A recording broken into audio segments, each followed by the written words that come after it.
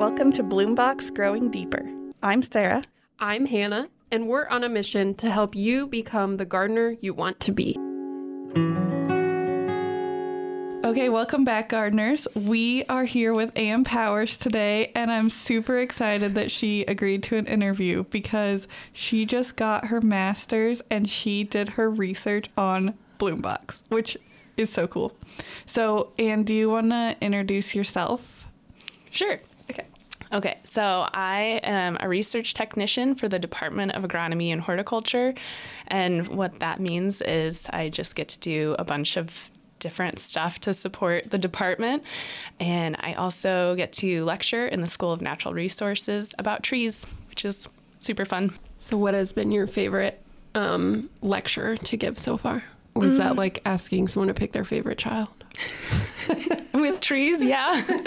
So we just got done with arboriculture, which is a class about caring for trees. And the one class and I teach the lab, and so the one class that students get really excited about is pruning and actually taking care of trees, which I thought would be kind of a boring lab for them, but they all loved it. So that turned out to be a good one. So we were talking a little bit before we started recording about what is a master's degree. So you've gotten your bachelor's, that's your 4-year degree, Yep. and your master's is the next step in college education. So you told me there's kind of 2 ways to approach this, and I think a lot of people have heard the word thesis. You think about somebody doing their master's thesis paper. Did I get that right? Mm-hmm, yeah. Okay. But you took a slightly different track. Yes, so I just completed a research project. So it's a little bit different than a thesis.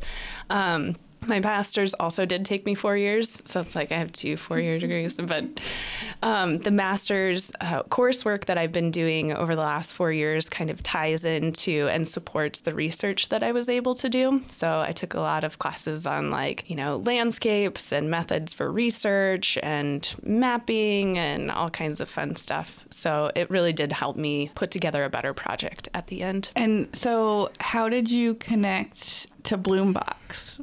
Because I think I met you when you were coming to ask questions about how the program worked. So what connected you to us or made you think of doing your project around Bloombox? Okay, so I have a co-advisor, and his name is Doug Golick, and Doug was involved in the initial grant that supported Bloombox, and he had always had questions about, how the project was working and the successes of it and how it's changed. And so when I asked him for a project idea, he kind of threw that one at me. And I've always admired Bloombox. I know I've kind of fangirled it and just watching it and keeping track of it. And so when he threw that at me, I was like, oh, well, this could be a way that I could be involved in Bloombox and really get kind of into the nitty-gritty of how it's been working and how people perceive it, which I thought would be really interesting. And it was. Okay, so that leads me into the title of your paper, which I did read most of. I skimmed some of the wordier sections, but I'm going to read you the title. Okay. And you can maybe interpret for us, because sometimes academic language, just like garden language, is its own species. Mm-hmm. So we've got affordances of a pre-designed pollinator garden program on personal development and engagement with others. Right. So what's the essence of that? The essence of it. Okay, so kind of to break it down, what I wanted to think about was how people were engaging with the Bloombox program and what they were getting out of it for themselves and how they were interacting with other people regarding and surrounding the Bloombox. So one class that I remember taking was actually through NC State, and it was about designing gardens for children. And one concept that they always talked about was the affordance of the garden. What is the affordance of the space, or what is the affordance of an attribute of the space? So for instance, if you have in a children's garden or children's play area, a sidewalk, then one affordance of that could be that you could roll something with wheels down that sidewalk. And similarly, if that sidewalk was a loop, then kids could go around the loop on their wheeled things, So just trying to identify those affordances in the garden space or in the space in general is sometimes it's more straightforward, like, you know, a circular sidewalk leads to a racetrack, but sometimes I think it's a little bit more difficult for those things to be apparent. And so those affordances to be apparent. So what I wanted to look at was what are the common things that people are getting out of these spaces that we might be missing or overlooking or taking for granted. So I guess that leads to what were some of the things that people were taking for granted when it comes to bloom box and gardening for pollinators in general, I guess. I think that one thing that this was unexpected for me was in talking with people. So let me back up a little bit. So with the research that I did a survey that was sent out to everybody who had purchased a bloom box. And then after those surveys went out, one of the last questions was, are you interested in being interviewed? And so I got a lot of data that helped me, especially from that interview, that helped me understand a little bit better what people were getting out of it. They could tell me their stories. They could tell me how they interacted with other people. And one interesting thing that kind of jumped out at me at first was that most people, and this was in the survey as well, because I did have open-ended questions, most people, almost everybody, and everybody in the interview, I did 11 interviews, they all have plans for more. And I think, you know, even though reflecting on that, it's like, well, yeah, no duh. Like if you know a gardener, you know a planner, like somebody who's like, well, next year I'm going to do this, or I'm never doing that again, or whatever. But that was pretty cool, especially because I did talk to 2 gardeners who were rather new, and for them to already like be on the garden crazy train of like, well, next year I'm gonna like have more plans was pretty cool to see. And in reflecting on it now, you're like, oh, okay, yeah, of course, but it still is, you know, something to be noted, I think, especially when looking at this through the lens of the program developer or the program planner, that people are usually really invested in plants and this isn't just like a one-time thing. So that was cool. You have a quote in your paper that I just love and is probably going to end up on my wall now. But it is because of the garden that the gardener can define themselves as such, and likewise the gardener cannot be without the garden. It's also because of the garden that the gardener can learn through experience the habit and culture of plants, hone their skill, demonstrate their values, and observe the natural connections between plants and wildlife. If you could have picked like a quote that was why we do bloom box, that would be it. We'll take it. Yeah. That sounds like something I would read in Sand County Almanac. It's very good. My advisor like legit was like, did you write that? I was like, yeah, for sure. It was in one of my really reflective moments, I guess. But I think it answers. So as you were doing your research, you popped in my office a few times with little stories about things people were telling you and exciting stories you'd heard. And that quote like really captures this like purpose of bloom box isn't just to plant gardens, but to like spark interactions between people and their plants, but also like people and each other. And so you did ask some questions of people like, how many conversations have you had about the garden, or what type of conversations have you had? So can you tell us a little bit about like how you saw this, like our bloom box gardens sparking interactions between people? Yeah. Okay. So this one gentleman in particular that I talked to, he was very new to gardening, but like really into just the like natural garden and natural space, and didn't want turf. And when I was talking with him about, you know, are you interacting with your neighbors at all? And he said, yeah, this lady down the street, you know, asked me for cuttings or asked me for seeds, and he referred to her, I think, endearingly as the crazy plant lady down the street. And I was like, you know, every neighborhood has to have one of those, and I am definitely that person in my neighborhood, so I don't take offense to that. But he, you know, in talking with him about her specifically, he was like, yeah, we knew who she was, but it wasn't until we put the sign out and we started growing things that she wasn't familiar with that she felt like, okay, like there's this common ground that we have and we can have this conversation. And so that was a common theme as well, where people were talking with neighbors or talking with dog walkers because they had that plant or those plants in the front of their house, or they had that garden style in the front of their house. And it's almost like this like-mindedness that people are attracted to one another to be like, hey, like you value the same things that I do, and I appreciate that. I was putting in a new garden in my front yard this weekend, a big one. In fact, Sarah was kind enough to provide me with a bloom box plant. I just had to get my own plants. And it was, since I've been so busy with Spring Affair and everything, like I did it all this weekend. I did the bed prep, I did the soil amendment, I did it all at the same time. So it was like a 6-hour event. And everyone, like I think I talked to 9 people who were walking by, wanted to know what I was doing, what was I planting, why did I choose those plants, those things like that. And I think I am a little bit, people know I'm associated with NSA, so they ask me about plants a lot. And I think sometimes they're disappointed in what I don't know. So I think I have that in my neighborhood as well, that little bit of a crazy plant lady. But it is amazing what just putting in a garden can do for a community and for your neighborhood and for bringing people together. So I'm glad you highlighted that in this research. Yeah. Yeah. And the front yard gardening, that kind of thing. And it was interesting to hear the people talk about that as well, especially with in regards to children.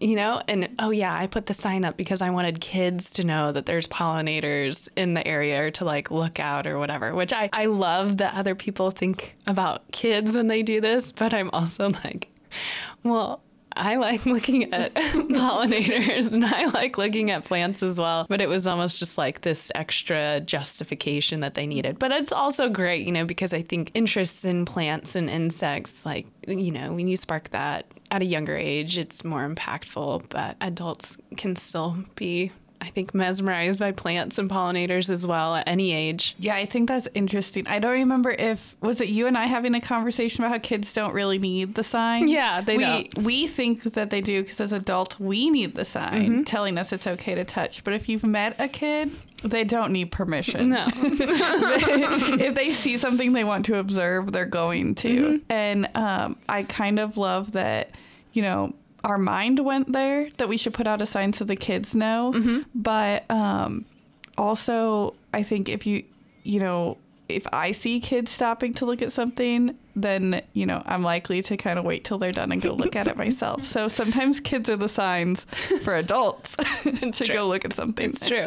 And you're right. They totally don't need the sign, especially because they're at eye level usually with the pollinators and the plants. And yeah, kids aren't out there reading signs.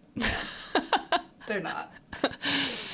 So speaking of, what got you interested in this line of research or work? Or like, was there a young child experience that really spurred you? Or is it just something that you developed over time? And sorry, we did warn you about this question. Yeah. You did.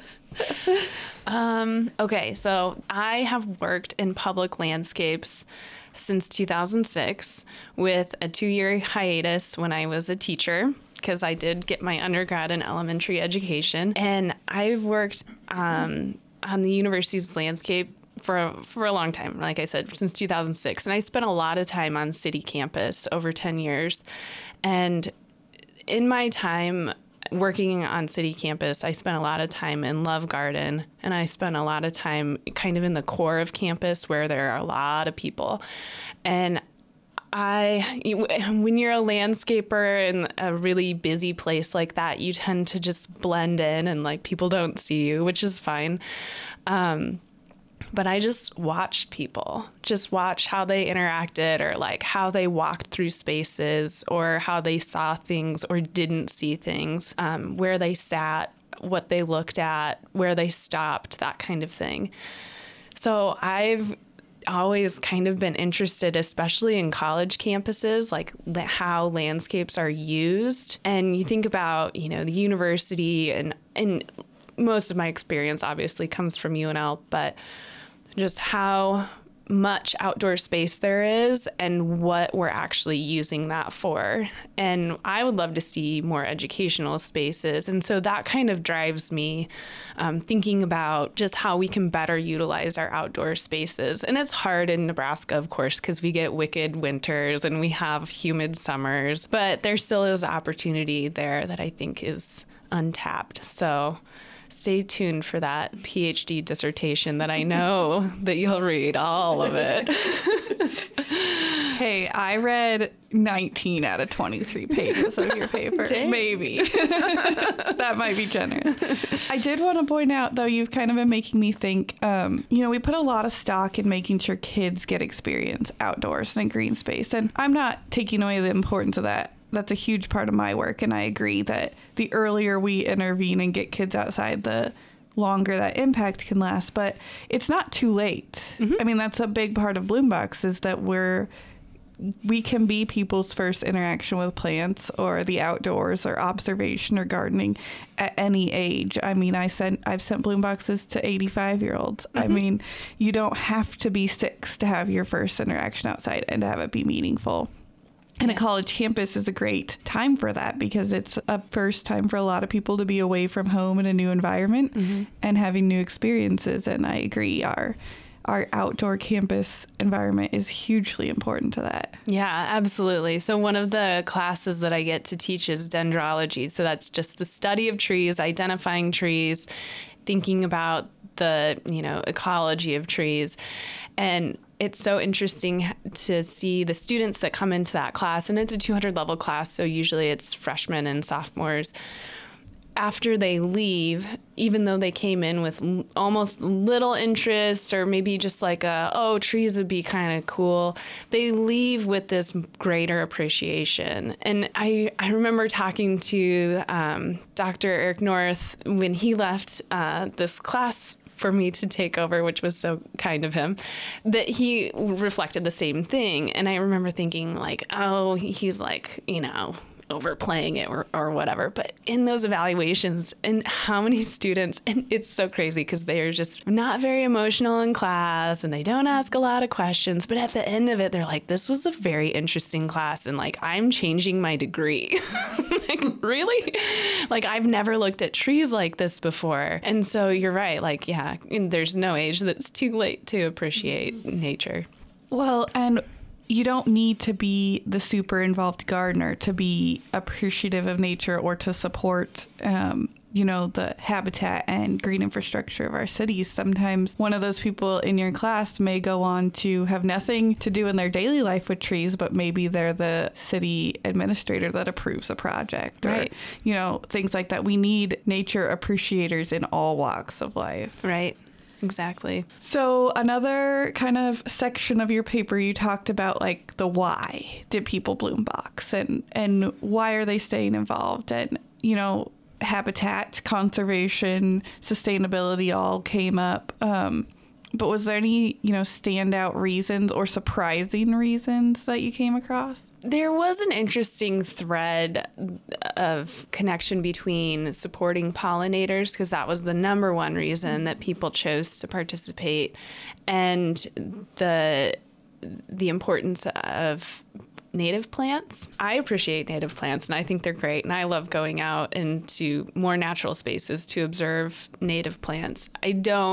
And I am a gardener as well, but I don't necessarily track down native plants to put in my own yard like I think some of the people who participate in Bloombox are, which surprised me. But also it made sense because a lot of native plants, as you know, are not easily available or readily available for many people. So I guess that kind of surprised me a little bit to see the high value placed on not just native plants, but native non-cultivar plants, which, there's a lot of research that supports that even cultivars do support pollinators. There's this purist attitude that kind of took me by surprise, I guess. That often surprises me too. And I know part of it is we are a great source for shipping native plants across the state, and I'm happy to see more availability across the state because Bloombox is a limited program, and I hate every time I have to tell somebody, I'm sorry, I'm full. And I know that I'm the only one you thought of for getting native plants, and I want to see that change. But sometimes I can be a touch frustrated by the purist attitude as well, especially when it comes to cultivars and seed strains in the garden, because that research is very wishy-washy. I mean, you can read a paper that says cultivars have no support for pollinators, and then you can turn right around and read a paper that says cultivars had the exact same impact as straight species. I think we need more of that research to get to the answer. But we also have to realize the reality of where we're gardening, that we're not gardening in native habitat anymore. We're gardening in urban areas. And sometimes that cultivar can be the thing that makes the plant work in a garden, in urban soil, aesthetically to the human eye in our habitat, because this is a shared habitat. And so, yeah, sometimes that surprises me as well.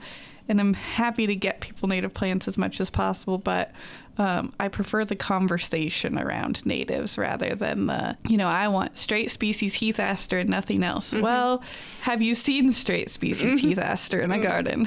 We might want to have a conversation about that. Yeah. Or I think about, just the limitations of space as well, where you're gardening in an urban environment and you want to create that biodiversity. So you want to get as many plants as you can into a space realistically. But, the native species oftentimes take up a lot of space, and one that comes to mind is lead plant. And so lead plant is one of my favorites. I love, when they start blooming and their anthers get all orange and the flowers purple, like that's so cool. But they do take up a lot of space. Like I couldn't put one in my yard. I wouldn't put one in my yard. I could if I wanted to, but there is a cultivar that's called, it's a dwarf cultivar, and it's so cool. Like, and why wouldn't you use that? So it sounds like a lot of the Bloombox planters, I guess gardeners, were interested in the native plants and attracting pollinators. But did anything come to light that they were surprised about once they installed their Bloombox or built their garden, that they were like, I didn't think I wanted it for this, but now I enjoy that aspect of it? I can't say in that regard there was surprise. There was one woman that I talked to, and we kind of had a giggle about this because I have the same mental block, I guess you could call it, where you get a tiny little Bloombox plant in the spring and the tag says it's going to do this, but it's so little. Like, how could it possibly get 4 feet tall and grow 3 feet wide? It's so small. And so you plant it too close to something else because you're just like, there's no way. And then of course it grows to be gigantic and you're like, dang it, I should have known better. I've been gardening for a long time, and why is this catching me by surprise? So that was one thing that did come up a couple of times, was they got so big. Listeners will remember my first Bloombox where I planted a Baptisia alba in the wrong place. The exact wrong place. And every year, I finally, Sarah got to come see it last year, and she was like, what is this happening? What is this plant? I have to tie it up with my fence to keep it from getting run over by my car every year. It is the worst. So I can relate to that. Yeah. And I did just plant a new one this last weekend, and I was like, this one I'm going to put in a good spot. And I think I did. Good. So. Keep us posted on that. It's so common, and it's so funny because I forget. So in my non-work life, I sew a lot, and so I'm a great judge of small spaces. I can come up with an inch out of thin air, but I cannot tell you what 6 feet looks like to save my life. And so this year, if you're getting a Bloombox this year, you're going to find a measuring tape. And on the measuring tape, it says measure twice, plant once, because it's so deceptive when you're out in the garden. Space looks so big and the plant looks so small. But the design was done from the mature size. And so if we just can measure that out and get a good feel for it, will still feel weird for a few weeks, but once the plants grow, I promise you won't. You'll get it. I've already utilized that tape measure a couple of times. Very handy. Okay, so toward the end of your paper, you've got a section called discussion. And what you brought up was that, you know, from your survey responses, people are highly motivated by, you know, the benefit to pollinators, the sustainability of the garden, but then they also valued this interaction with others and sense of community they got from Bloombox. So did you get any more on that you could share with us, or any ideas going forward, what we can add? Because adding to this community is always something we're trying to do. Yeah, the community piece really came out of a person that started a Bloombox garden at a church, and that even though the Bloombox garden wasn't the only piece of the garden, it kind of kickstarted their garden. And so there were a lot of people that were really involved in like wanting that space to be successful. And so the story that this woman told me was this church was, you know, going downhill and losing members, and the garden kind of created this sense of connection for everyone, like this goal that they could all work toward together. And so in that instance, it really was essential in building that community. The other community builder piece was at the school. And there was a school garden that was planted for middle schoolers. And that was a quote that the teacher gave me that I really liked was, you know, the students just want to go hang out there. You know, they want to be out of the classroom. They want to be away from screens. They just want to go hang out. And so it's not even like about the gardening. It's more about the space. So that space affords them like this little area of their lives where they can just kind of disconnect from all of the regular things that they do.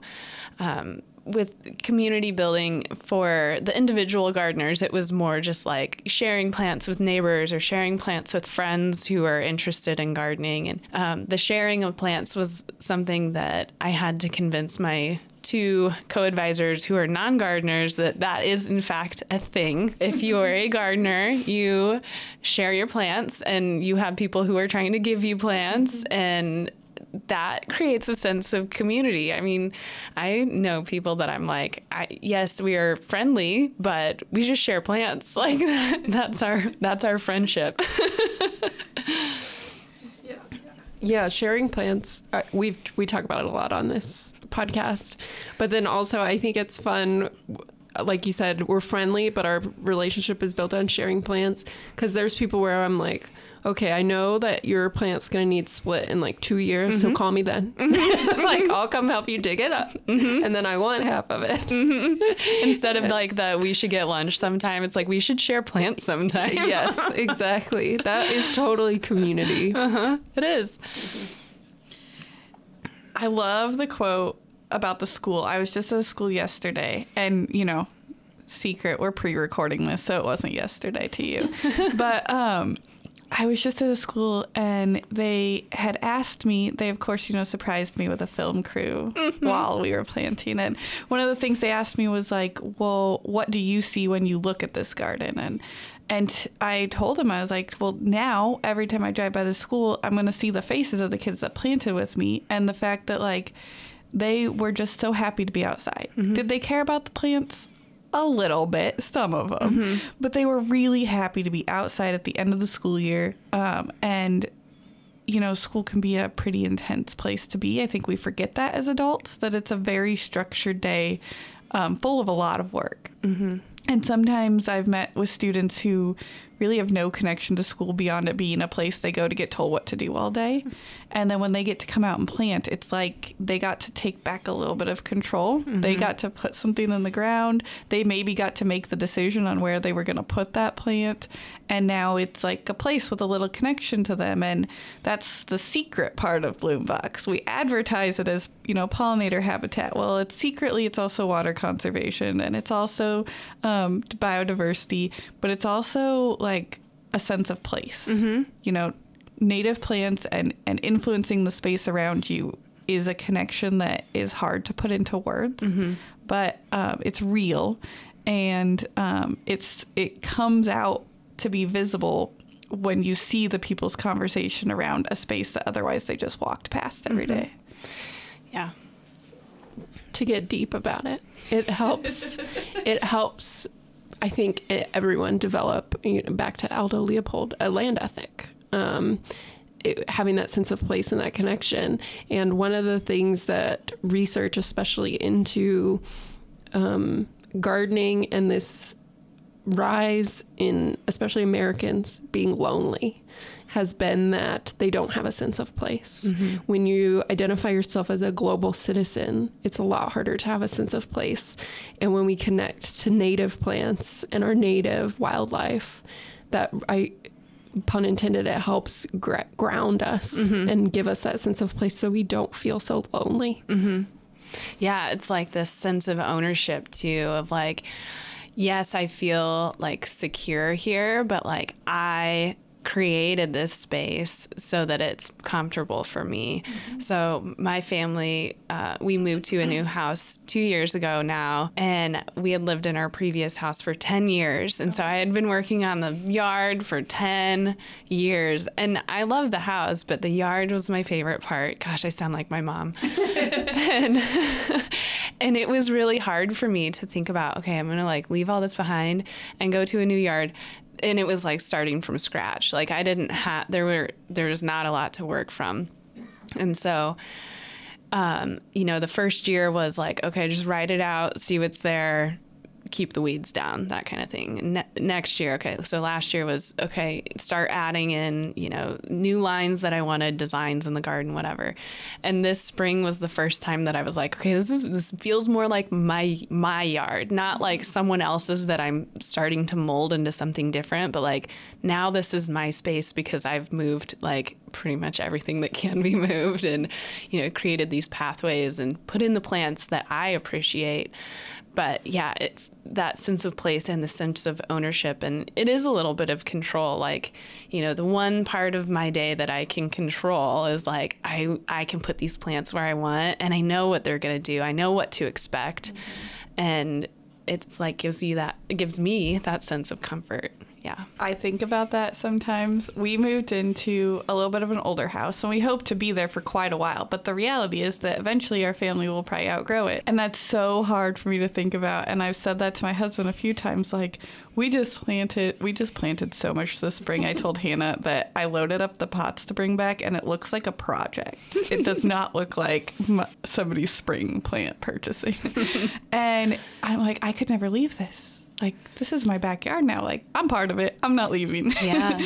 And, we're working on the house too, but that doesn't have the same, I'm proud of what we're doing, but it doesn't have the same, like, oh, I could never leave this refinished bathroom. It's just a bathroom. Yeah. But I don't want to leave my backyard. Yeah. I mean, it's blood, sweat, and tears. It is. That's for sure. Literally.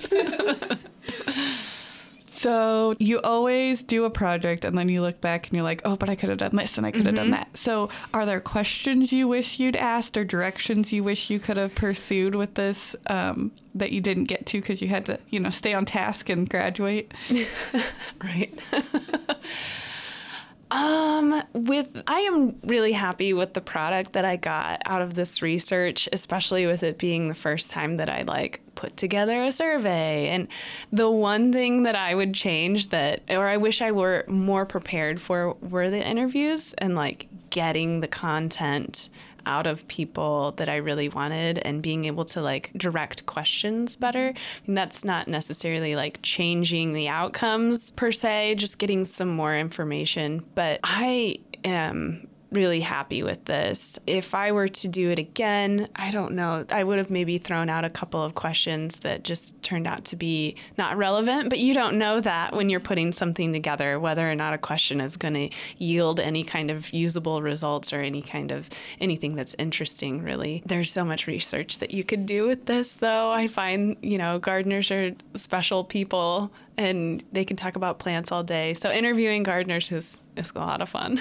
Yeah, so going off of that, if somebody were to take this and do their master's project on it, like what's a next step? Like what did we learn from this as a foundation that we could like build on? What else do we need to know? And maybe I'm thinking about that selfishly as the program coordinator, not as a researcher. Like, what do I need to do next year? Maybe for the community piece for schools, the community garden aspect, you know, whether it be business or park or something like that, you know this as well as anyone, that there's a lot of support that you could try to put into it, as far as education or, you know, outreach, that kind of thing, like really connecting with people and building a network of people who really care about a space or care about gardening. For individuals, I'm going to go on your podcast and say this, but like you guys have really done a fantastic job. Like from the research that I conducted and the answers that I got, people are very appreciative of not just the plants and people, that's what they're in it for, plants and pollinators, but the support that they got.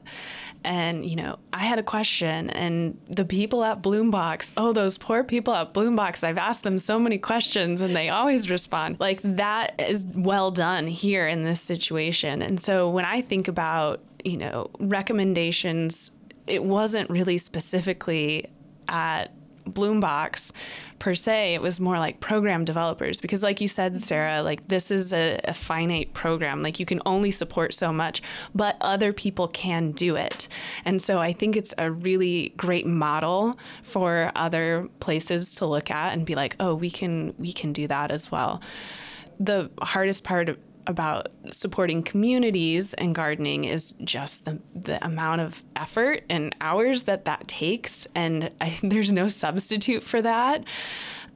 So I think that is kind of hard, but for the individual support, it's been, I think, from my perspective, it's been fantastic with all the education and resources that are given. One thing, and this is kind of difficult, but, you know, as people get their gardens in places and they are there for a while and, you know, plants might be running all over the place or might need divided for whatever reason. I think people get scared of plants and they don't, you know, they think once they're in the ground, you can't move them. But if you're a gardener like me and you're like, I didn't like that plant there this year, I'm moving it next year, is breaking people out of that, being apprehensive about losing a plant or moving a plant or dividing a plant. I know I planted a garden this weekend with people and I'm like, oh, you just rip the roots apart, you know, like that's just how you do it. It's just a plant. It'll be fine. Within reason, of course. But I think that showing people, doing that demonstration of how to do that regular maintenance, and it's not always necessary, but for some people, it might be beneficial. Yeah, that's the piece that I'm accepting ideas, by the way. Staying in touch with people on that ongoing maintenance. That's the hard part of any garden is planting day was one day of a lifetime of a living thing. And so, you know, I can give people all the information on day one. I don't like getting information that way. If you give me 10 years of information on day one, I'm not going to read it. I'm just going to say that. I'll read day one information. So I am trying to find that sweet spot of like, I don't want to be in people's email inbox all the time, but I do want to be there as a support for year 5. Like an alumni association. Yeah, the Bloombox alumni. Yeah, no, that's a really good point about all the information that you could know. Like, I think of plants that, you know, plants have a lifetime that is not infinite, and at some point your plant is going to die, and it's not because you're a neglectful gardener or a terrible gardener or whatever. It's just because, you know, everything dies eventually. And so understanding... You mean plants aren't immortal? No. Bummer. I'm sorry. understanding the life cycle of that plant and how to not extend it necessarily, but continue it. So using seeds or using root cuttings or using, any means of propagation that you understand is another way to, extend kind of the life of that plant. Ooh, plant propagation. That was my degree. That's where we can get really nerdy. Oh, someday. yeah. That's a whole nother podcast. Hannah already, let me do soil, so I'll give her a few months before we go propagation. I think she just flinched when I said root cutting.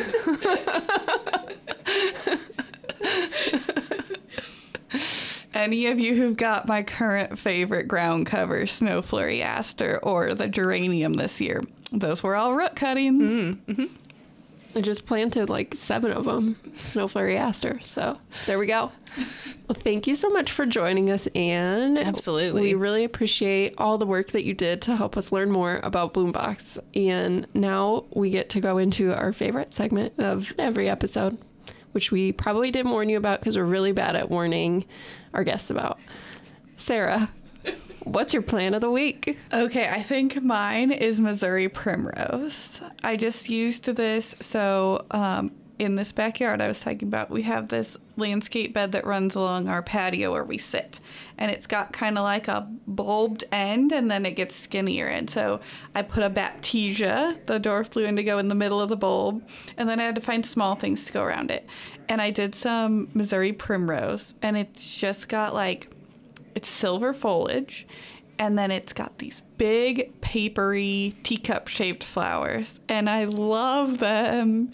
And it's also breaking with, we accidentally designed almost our whole backyard in pink and blue. Accidentally, it just happened. And so I'm trying to break that color scheme. And so I got some yellow in there. I love that plant for the seed pod. Oh, the seed pods are so cool. They're like little big fat winged pods, papery pods, and you can pull them apart and they have all the seeds inside. And they do seed out, so you can grow your colony. I hope to. I hope they kind of cover that space. I like plants to cover a space. I know it can be a little intimidating, but mulch is expensive, guys. Mm-hmm. And I want the plants to fill the space. Mm-hmm. And do you have a plant of the week? It could be any plant. Christina, in her episode, did lettuce. So really anything you want. Okay, I got one. Okay, so my plant of the week would be ajuga. I think one of the common names might be like carpet bugle, maybe. But I think Bob sells as bugleweed, which is really not a complimentary name, but it's pretty. Yeah, so I like to call it ajuga because it's fun to say. But it spreads really, really great as a ground cover. It has this like like burgundy purplish foliage, and right now it has these cute little stacks of purple flowers. So it's in the mint family, and so it has that square stem and also Lipton lobe flowers that pollinators really like, and it's just a really cute little ground cover. And since you said you were weeding this morning, I understand why you chose a ground cover, because you probably didn't have to do as much weeding inside the ajuga. Yeah, exactly. Okay, Hannah, how about you? What's your favorite plant this week? So this week my iris are blooming and they are just gorgeous. And I think the thing that really surprised me is 2 days ago, I didn't even notice that they were about to bloom. And now there's 3 different colors in full bloom, fully open, just beautiful. So iris are one of my favorite and my husband's favorite. It's the only plant in our garden that he cares about. And I usually try to cut him some when they bloom because he likes them so much. His favorite is a dark, dark purple, almost black purple iris. So we have a couple different types of that. So that's my highlighted plant of the week. Okay, well, this was very fun and a lovely confidence boost for Hannah and I, because we're recording in early May, so we're in the height of Bloombox packing season, which can be a little rough time for me. Everybody's kind enough to put up with my stress level this week, but it's really good to hear that Bloombox is doing the job we designed it to do, and that people are enjoying it, and we hope it's going to continue for a long time. So thank you for sharing your research with us. Absolutely. Happy to do it. Thank you for listening, everyone. Don't forget to rate and review us anywhere you're listening to this podcast. Send us your questions so that we can answer them, because we're happy to do so. You can do that on our website through our SpeakPipe link if you would like your voice to be on the podcast, which is always fun. So thank you for listening. Bloombox, Growing Deeper, our programs of the Nebraska Statewide Arboretum.